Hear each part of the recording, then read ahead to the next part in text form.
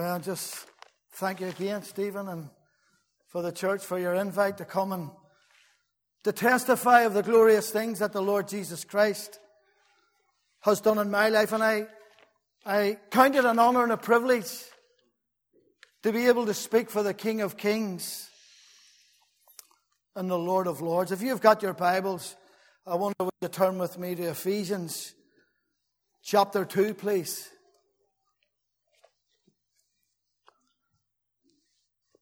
Ephesians chapter 2, and we're just going to read two verses, verses 8 and 9. Let's bow in a word of prayer. Father, we thank you tonight. We do thank you for the wonderful songs that we've been singing, O God. And Lord, tonight we give you all the honor and all the glory. Lord, we pray tonight that you would come into this house, Lord. We pray for the conviction of the Holy Ghost tonight, O God. We pray, Lord God, that you would speak into every heart and that you would speak into every life, Lord God. Lord, we pray that there be sinners, Lord, plucked from the burning, O God. We pray, O God, that someone would find their way to the cross tonight. Father, would you touch these stammering lips, Lord, with the coals of the altar, O God. And Lord, would you hide me far behind the cross that none would be seen or heard but thee and thee alone. Lord, we give you all the honor and all the glory. In Jesus' mighty name. Amen. Amen. Ephesians 2, verses 8 and 9 says, For by grace are ye saved through faith, and that not of yourselves. It is the gift of God, not of works, lest any man should boast. Friends, I boast not in Stephen Nixon tonight, but I boast in the one who saved me. Who saved me by his grace. Friends, I boast in the Lord Jesus Christ. You know, friends, for without the grace of God in my life, I would probably be in a lost sinner's hell tonight. You know, that word grace means a spontaneous gift from God to people. Generous, free, and totally unexpected and undeserved. That takes the form of divine favor, love, clemency, and a share in the divine life of God. Friends, I tell you tonight, I didn't deserve none of those things from God. The only thing that I deserved from God was his wrath. Was his wrath. For you see, friends, at one time in my life, I was an enemy of God. I was a hater of God. I was an enemy of God. You know, Romans 5 and 10 says, For if when we were enemies, we were reconciled to God by the death of his Son, much more being reconciled, we shall be saved. Saved, friend.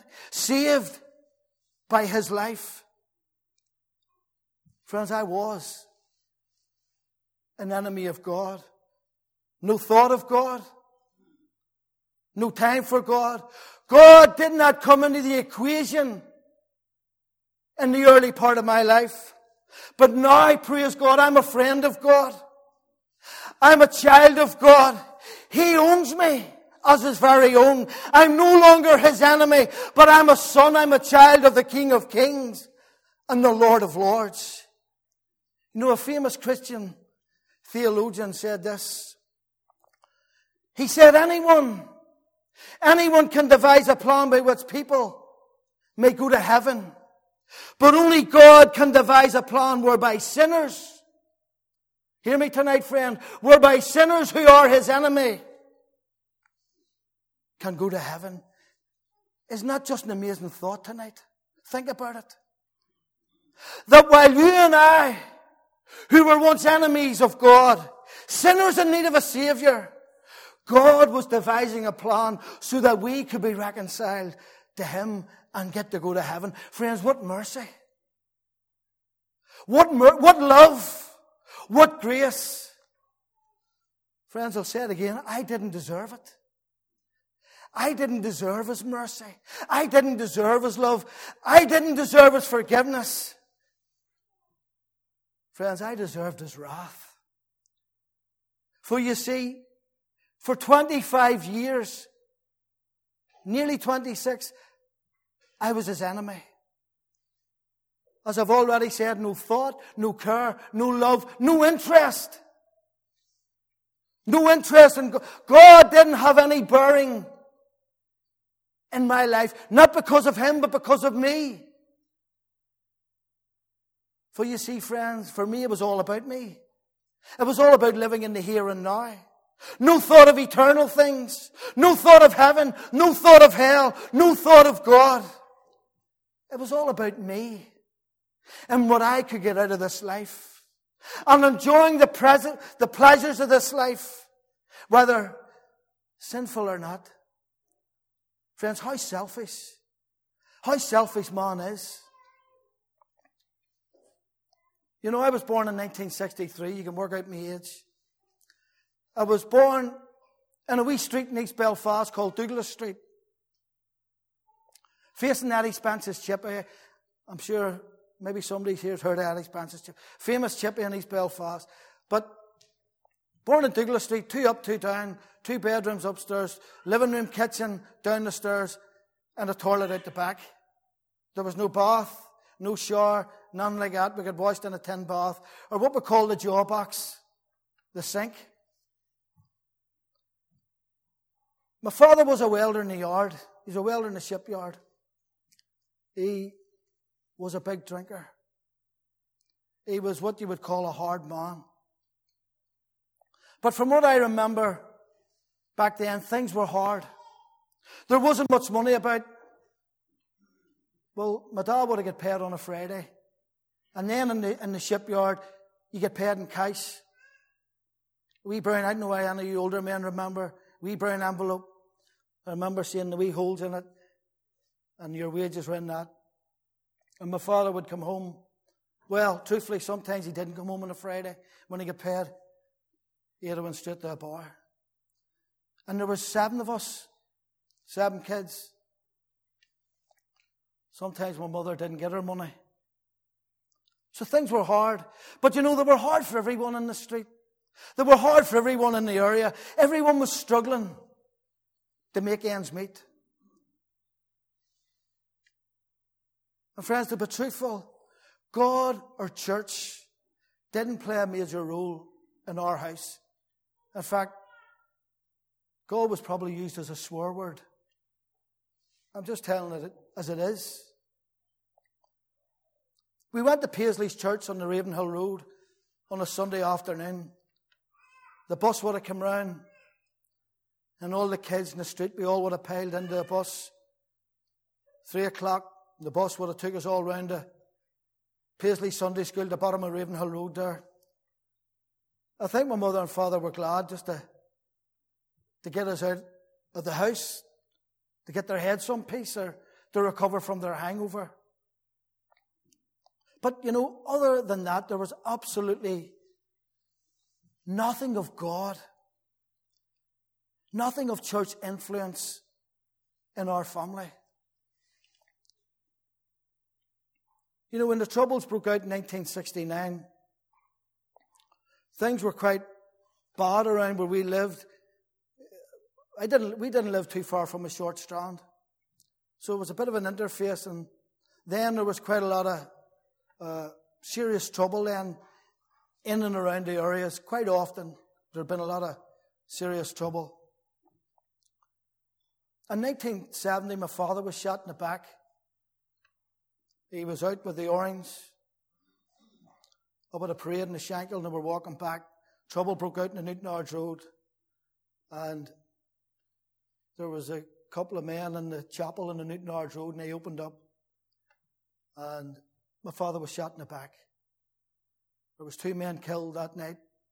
My father wasn't, but he was quite seriously shot an inch from his spine. And whenever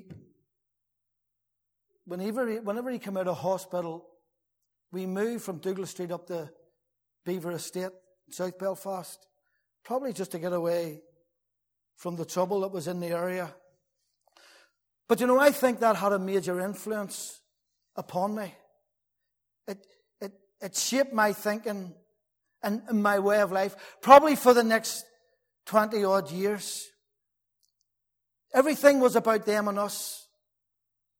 A bitterness, a hatred, an anger grew in my heart. When I was 15, I formed and helped form a flute band in the Beaver Estate area. And my life just revolved around that. In the summer, you were out parading with the band of the Orange. In the winter, I was playing football. I loved to play football. If I wasn't playing football, I was away to a Linfield match, or I went over to Glasgow to watch Rangers playing. I probably what you call a Linfield hooligan. To my shame, I was a hooligan. But for some reason, I was attracted. I was attracted to trouble. I was attracted to large crowds. And especially when they started to riot, I would have been involved in quite a lot of trouble. And then added to all that was the drink and the alcohol, which I done from a very, very early age. 10 tins of beer and a bottle of cider. That's what we used to get to carry out. So it was a lethal cocktail burning up within me. And God only knows where that was going to take me. Friend, hear me very clearly tonight. Sin will take you further than you want to go. It'll keep you longer than you want to stay. And it'll cost you more than you want to pay. And friends, I'm a living experience of that. It certainly took me further than I wanted to go. And it kept me longer than I thought it would. And I certainly paid far much more money than I thought I would pay. But ultimately, friends, hear me tonight. The Bible says in James 1:15, sin, when it is finished, it bringeth forth death. It bringeth forth death.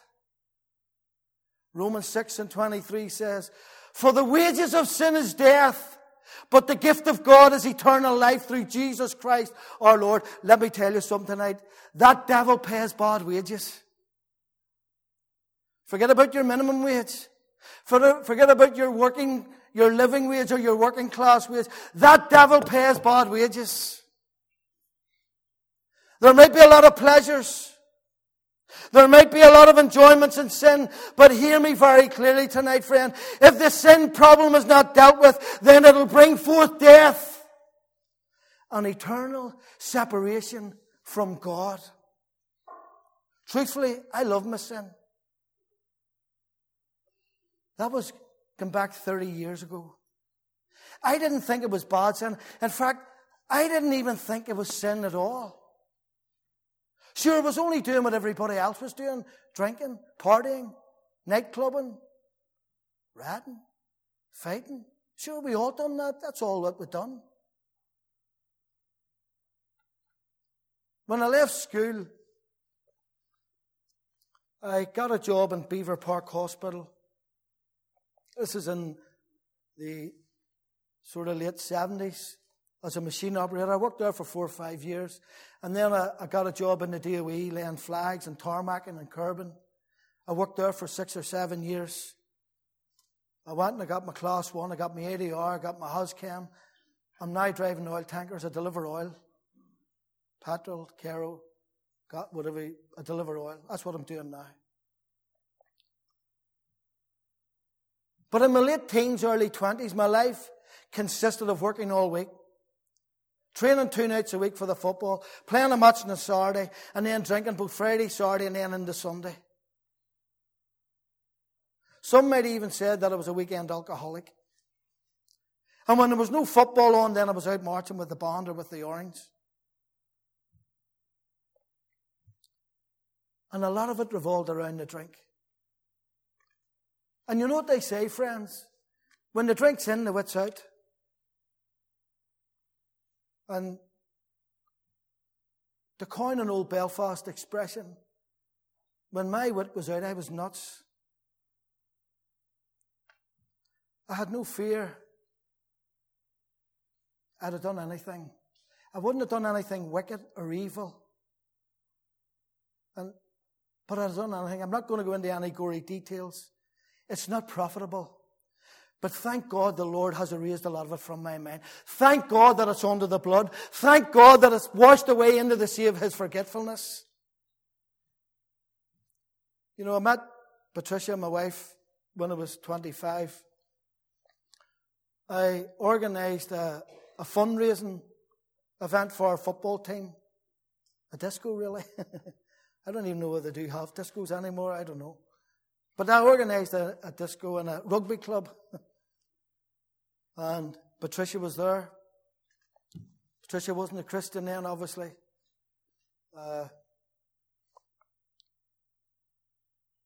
Her father is a pastor of the church, started a church in Beaver. But can I tell you, the Lord works in mysterious ways. His ways are not our ways, and His plans are not our plans.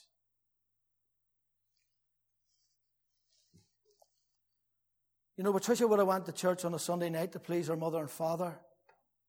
She asked me to go. I wouldn't go. I had no interest. I would have come round the car, sat in the car park. Church was over. She'd have got in the car. We'd have been away down to Bangor, and I'd have had a few drinks. But after a while of asking her mother, asking me her father, I eventually went to church. Now, I never been to church. Well, I would have been to church for a wedding or a funeral or a baptism. Church of Ireland, Presbyterian maybe. That's all I knew of church. But I went to Patricia's mother and father's church that Sunday night. It's a Pentecostal church. And I'll tell you, friends, I never experienced anything like it. I thought I was nuts. They were nuts. They were praising God. They were shouting hallelujah. They were dancing. They were clapping their hands. I had never experienced anything like that in my life. It blew me away. But friends, can I tell you something? They had a joy. They had a happiness. And they had a peace that I'd never seen before. They had something that I didn't have. And you know, from that first night that I went to that church, I believe the Holy Spirit started to work in my heart. It's called conviction. It's called conviction. Or as someone once said, the hound of heaven was hunting me down. And friends, oh, that the hound of heaven would hunt more men and women and boys and girls down.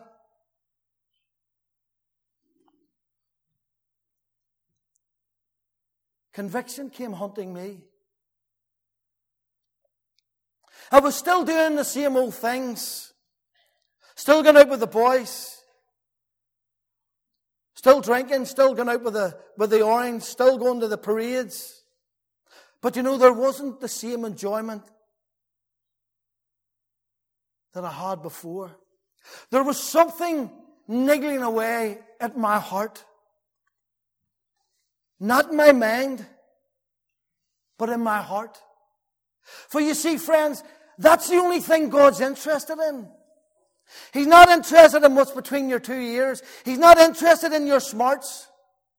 He's not interested in the intellect that you've got. He's not interested in your intelligence. No, friends. But the only thing that He's interested in is your heart. It's your heart. Sure, does He not say in Proverbs 28 and 26, my son, give me thine heart, and let thine eyes observe thy ways. Give me your heart. Son, give me your heart. That's all He's interested in. You know, I'll give you an example of conviction in my life. It was the 30th of June, 1989. We were up the Shankill. It was White Rock Day. White Rock Day is an orange parade they have. down the Shankill, across Ainsworth Avenue, under Springfield. That's whenever they used to be able to do this. Across Ainsworth Avenue, up a Springfield Road, onto West Circular Road, down through Woodvale, and right down onto Shankill again. It's a pretty contentious parade. But there was about 14 or 15 of us. And I was in a bar called the Mountain View Arms. It's still there, it's still open, as far as I know. At the top of Shankill, at Woodvale there, facing the Ainsworth Avenue. And I was standing with 14 or 15 of my mates, Saturday afternoon. It was kicking off outside. I think the police or the soldiers wouldn't let them down Ainsworth Avenue. I think a young fella threw a hand grenade and it blew up on him. I'm not sure why he was killed or not, but it was kicking off outside. And I remember standing with 2 pint bottles of beer in my hand. And something just come over me, Stephen. And I remember throwing the beer down. And I said to my mate, Stan, I'm away. He says, where are you going? I says, I'm going home. He says, what do you mean? I says, I'm going home. I can't stay here. And I remember walking out of that bar, through the crowds, down the Shankill Road. And I was crying my eyes out. What was I crying for? Why was I weeping? Friends, God was dealing with me. God was dealing with my heart. I believe that's conviction. He was dealing with my heart. You know, that struggle, they say, when there's a struggle going on in your heart, it's like the black dog and the white dog fighting in your heart.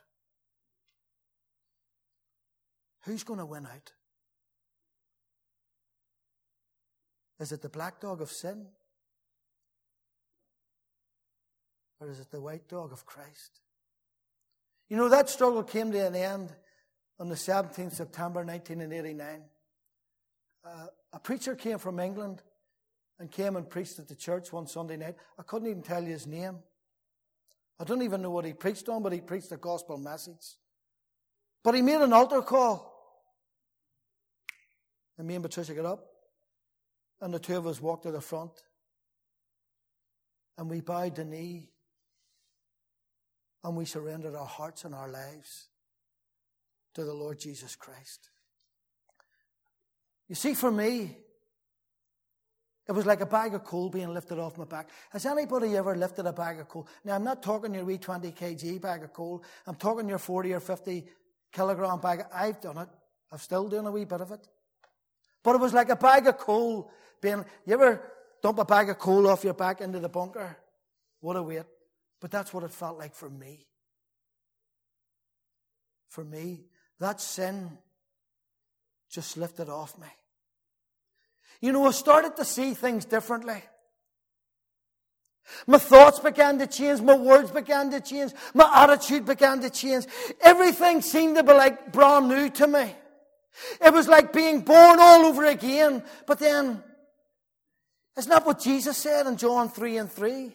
Except a man be born again, he cannot. Friend, hear me, he cannot enter, he cannot see the kingdom of God. Friend, hear me tonight, going to church is not going to save you. Going to church is not going to save you. Being religious and paying into the church ain't going to save you. Doing good and doing good works is not going to save you, no, friends. But Jesus said, not me, not the preacher, but Jesus said, you must be born again. No, he said that too. He said that to Nicodemus. Who was Nicodemus? Nicodemus was a Pharisee. He was a scribe. He was a teacher of the law. He knew the word inside out. He taught it week in and week out. And he went to Jesus by night. And Jesus said to him, Nicodemus, unless a man be born of water, unless he be born of the Spirit, you must be born again, Nicodemus. You must put off the old and you must put on the new. And friends, that's what I done. That's what I done. I put off the old life and I put on the new life. You know, one of the first things that I done was to tell my mates that I got saved. What do you think they done? They laughed at me. I still played the football. On a Saturday in the changing rooms, they'd have sung hymns to me, mocking me and just slagging me. But that's all right. I didn't mind that. I can cope with that. I pray for those guys. Still seeing some of them saved. Still praying for them. They said, Stephen, you'll be back down the Elbow Rooms next Friday. Elbow Rooms is a bar we drunk in the city centre in Dublin Road. We'd have drunk there and then we'd have just moved all around the bars in the middle of Belfast. Friends, that was 32 years ago. I've never been down there since. And here I am still testifying of the goodness of God in my life. Has it been easy? No. No. Has it all been a bed of roses? Certainly not. But you know, friends, I wouldn't change it for anything. I wouldn't change it for anything. As the song says, it will be worth it all. When we see Jesus, life's trials will seem so small. When we see Christ. You know, he never said that it was going to be a walk in the park, did he? He said, take up your cross, Stephen, and you follow me, son. For you see, friends, it rains on the just, and it rains on the unjust. See, a lot of Christians forget that. It rains on the just and it rains on the unjust. A lot of things we'll never know, but we'll know when we get the glory. But you know the wonderful thing about my Saviour is that through all the storms, that through all the trials and all the horrible things that this life throws at us, He has promised that He would never leave us nor forsake us. Friends, I've proved this. I have proved this in my life. You know, 4 years ago, it was 4 years ago, wasn't it? 4 years ago, I was diagnosed with a mass cancerous tumour in the base of my bowels. I was told that this tumour had been growing for 12 years. I knew nothing about it. Worked away, not a pain, nothing. But they told me it was a slow-growing tumour that had been growing for 12 years.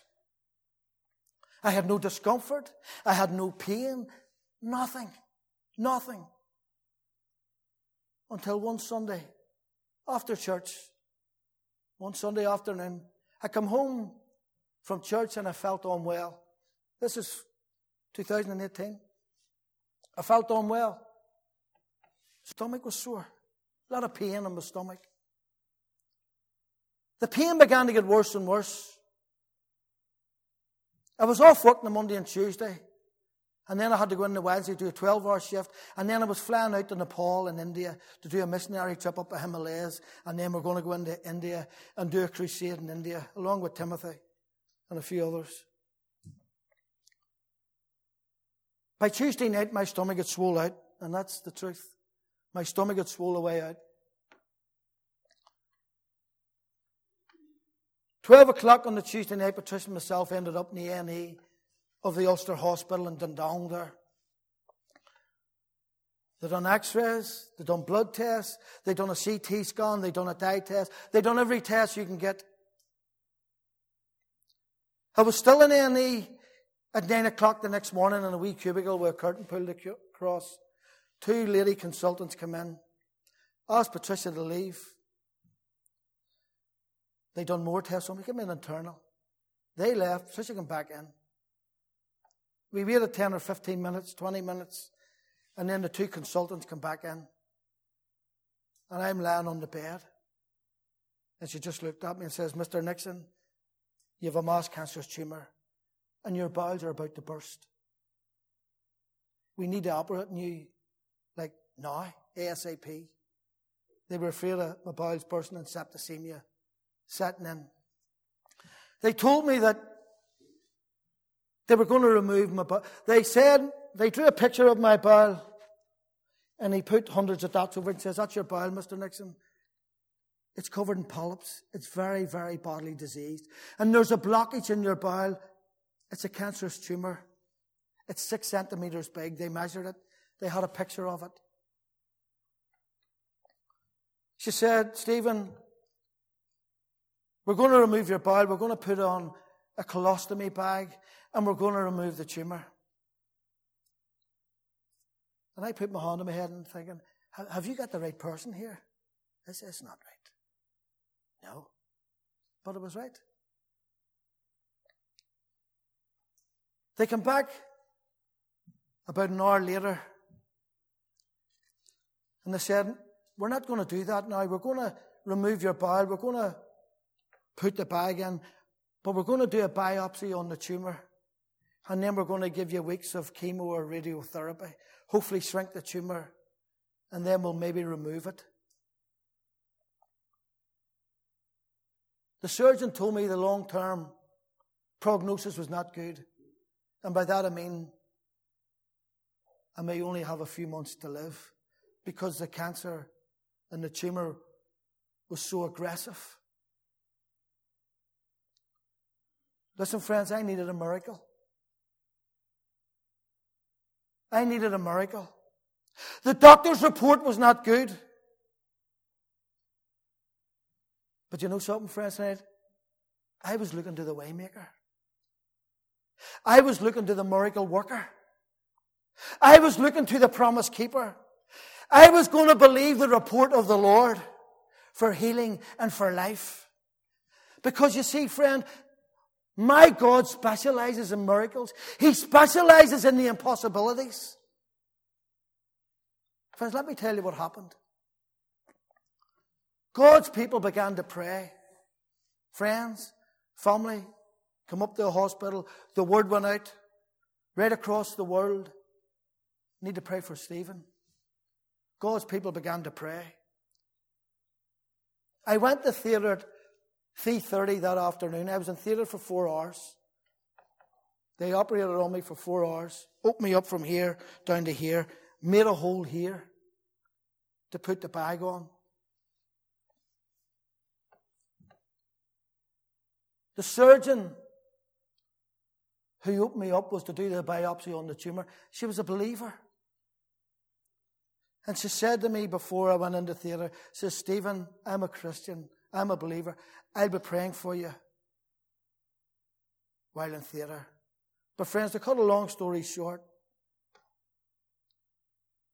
she said that she put her hand on my stomach with the scalpel. And she says, as soon as she put her hand on my stomach, she said, the Lord said, there, it's gone. I've removed it. I've removed it. But obviously she had to carry on with the operation. She opened me up and she lifted my bowel out. And the first thing she noticed, there wasn't one polyp, not one disease in my bowel. A perfectly healthy bowel. That's what she said. The main consultant, Miss McGee, said, let's keep on. Let's look for this tumour. They looked for the tumour and they couldn't find it.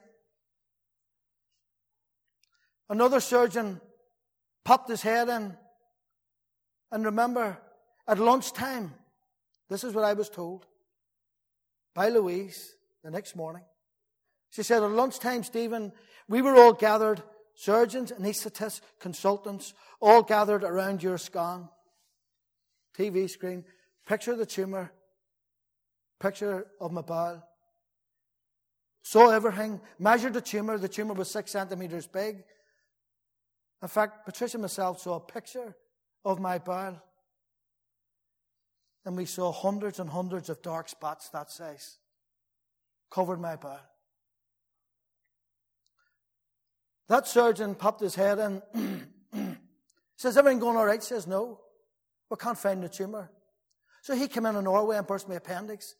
And they'd done a full,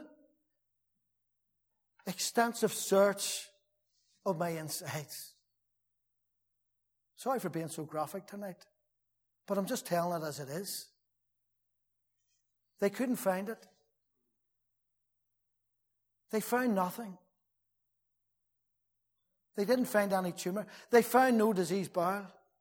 Friends, God had heard from heaven And he stretched forth his hand and he touched me and he healed me right from the top of my head right to the soles of my feet. It was gone. Everything gone. And that was after being told the tumour was there for 12 years. Being told it was 6 centimetres big. We asked to see the picture of the tumour about 3 months later whenever I had to go for a checkup. And they conveniently said they couldn't find the picture of the tumour, but we saw a picture of the bowel. Friends, my Saviour, my deliverer, my healer had removed it. To see that surgeon who opened me up, she came and testified in our church 6 weeks later. And she told exactly what had happened in theatre. Friends, when do you ever get a doctor coming to a church? When do you ever get a surgeon, a consultant, coming to a church and telling of the miraculous power of God? No, I asked that girl, Louise, what happened? The next morning, I says, Louise, what happened in theatre when they couldn't find anything? She says, Stephen, there was confusion. There was utter confusion. The doctors and nurses were totally mystified as to what had happened. Friends, I'll tell you what happened. God happened. That's what happened. God happened. That's what happened. I went into theatre a very, very sick man, and I came out totally healed by the power of God. He worked a miracle in my life. Friends, I'll tell you, I shouldn't be here tonight. But thank God. Thank God for the miraculous power of God. You know, they brought me out into the recovery room at about 7:30 that night. And I'll tell you something, friends, I have never, ever felt the presence of the Lord like I've ever felt in that recovery room. Never before, not even now, never felt the presence, amazing presence of God in that recovery room. I never knew what had happened. I was still in that recovery room. But you know, within me, I began to praise God. And what I kept saying over and over and over again, and this is verified by the porters, was Psalm 34. I sought the Lord, and He heard me and delivered me from all my fears. This poor man cried, and the Lord heard him. And the Lord delivered him and saved him out of all his troubles. You know, when the porters brought me back, Patricia and my 2 kids were there in the ward waiting for me. And the porter says, he's been doing this all night. Must have thought I was crackers. He's been saying this all night.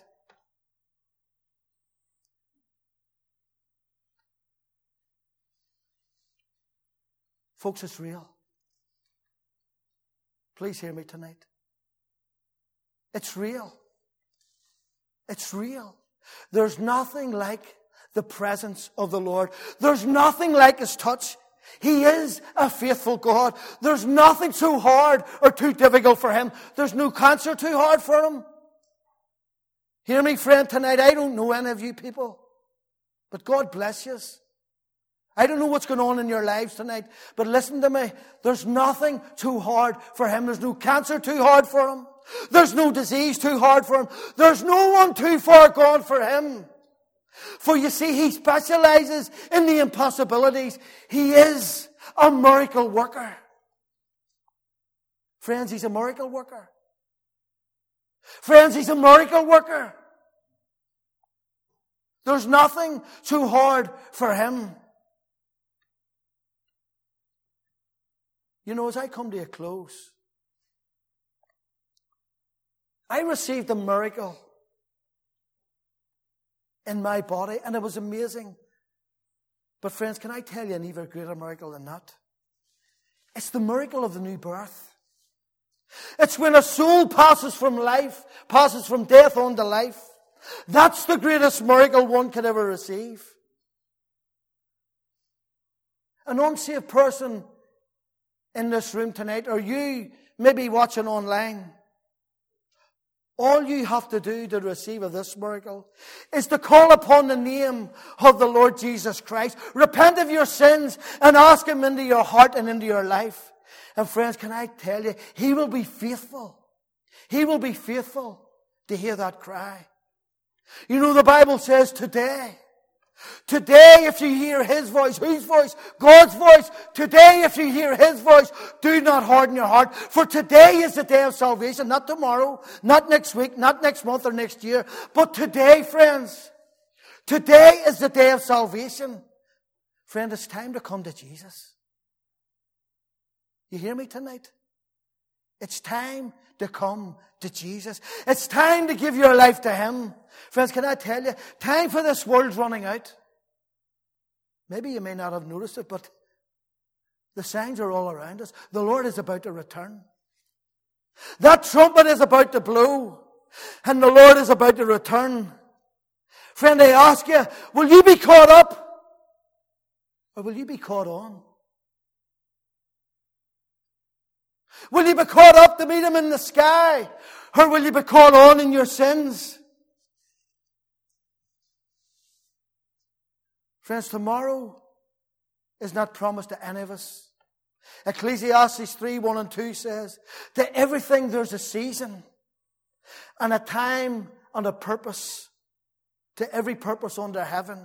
A time to be born and a time to die. A time to plant and a time to pluck up that which is planted. Friends, God has determined a time and a season for everything. For everything. A time for you and I to be born, and a time for you and I to die. And I know some may feel uncomfortable with that tonight. But friends, that's the way God has ordained things. He has appointed a time for us to be born, and He's appointed a time for each and every one of us to die. Jesus said, it is appointed unto man once to die, but after that the judgment. You know, friends, there's one thing we can all be certain of, is we'll all die. We will all die. And we will all keep that appointment with God. No one will ever live forever on this earth. No one. No, friends, no one. No one will live forever. We're all going to die. That's the way God has ordained things. You know, the Bible describes our lives as a vapor. It appears for a little time, and then it vanishes away, just like the steam from a boiling kettle. It's there for a while, moving about. But then it's gone. It's gone. Listen, friend, tonight, life at its best is very brief. It's like the falling of a leaf. It's like the binding of a sheaf. Be in time. Be in time. Friends, time is short, but eternity lasts forever. Forever. So the question must be asked tonight, where will you spend eternity? Think about that. Where will you spend eternity? For you see, there's a heaven to gain and there's a hell to shun. Death in the grave is not the end, no, friends. It's only the beginning. The beginning of eternal life with God in heaven, or eternal life in hell with the devil. Friend, the decision is yours. Or as they say in old football parlance, the ball is at your foot. The ball's in your court. The decision is yours. But friends, please hear me tonight. Life is short. Death is sure. Sin is the cause, but Christ is the cure. Praise God. Christ is the cure. Friends, there's hope tonight. And that hope is found in the Lord Jesus Christ. For He is the way, and He is the truth, and He is the life. You know, friend, on that great and final day, when you and I, when we stand before the great God of heaven, the question will be asked, what did you do with my son? What did you do with my son, the Lord Jesus Christ? Did you accept Him? Did you accept Him? Or did you reject Him? Did you throw Him over your shoulder? Heard enough of that. What did you do? What are you going to do, friend? Are you going to accept Him? Or are you going to reject Him?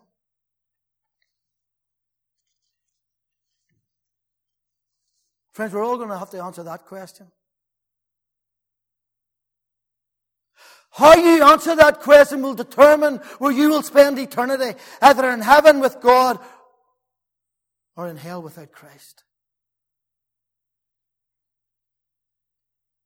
Friend, if you call upon Him now, I know that He will be faithful to hear that cry and to answer you. Jesus says, come unto me. Come unto me, all ye that labor and are heavy laden, and I will give you rest. You know, you can find rest tonight. And that rest is found in the Lord Jesus Christ. Friend, He's just a prayer away. What are you going to do? What are you going to do? How are you going to answer that great question? Friend, there's a heaven to gain and there's a hell to shun. I urge you with everything that's in my heart, if you're not saved tonight, if you're like Demas and you've turned away from God, having loved this world, friend, I urge you, come back to Him. Come to Christ. I wonder, could we all bow our heads, please? You know, I'm just going to make a short appeal.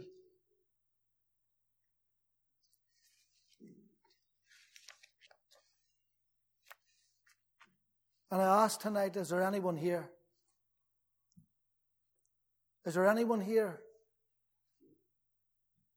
that knows Christ, that doesn't know Christ as their Lord and Savior? Is there anyone here and you're walking afar off from God? Maybe like Peter, you're warming yourself at the fire. You've denied Him. Friend, there's mercy tonight. There's mercy at the foot of the cross.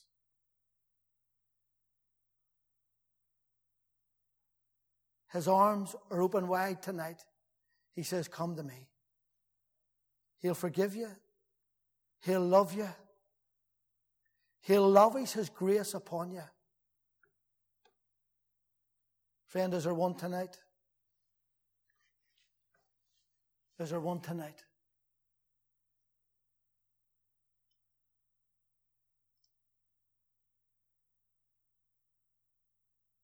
You know, if He led in my spirit to say this, maybe you're sick tonight. Maybe you need a miracle like me.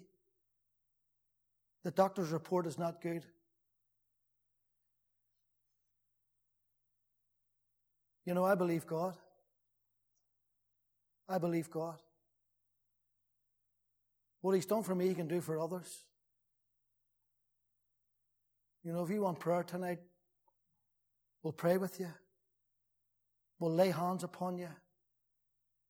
And we'll pray that simple faith. Lord, would you touch? Lord, would you heal? Would you show your great power? You know, you can just come to this front. You can speak to me afterwards, whatever. He's still a miracle worker. He's still healing today, no matter what they say. My God's still healing today. And He still wants to do miracles today. I'm living proof of that. Is there one?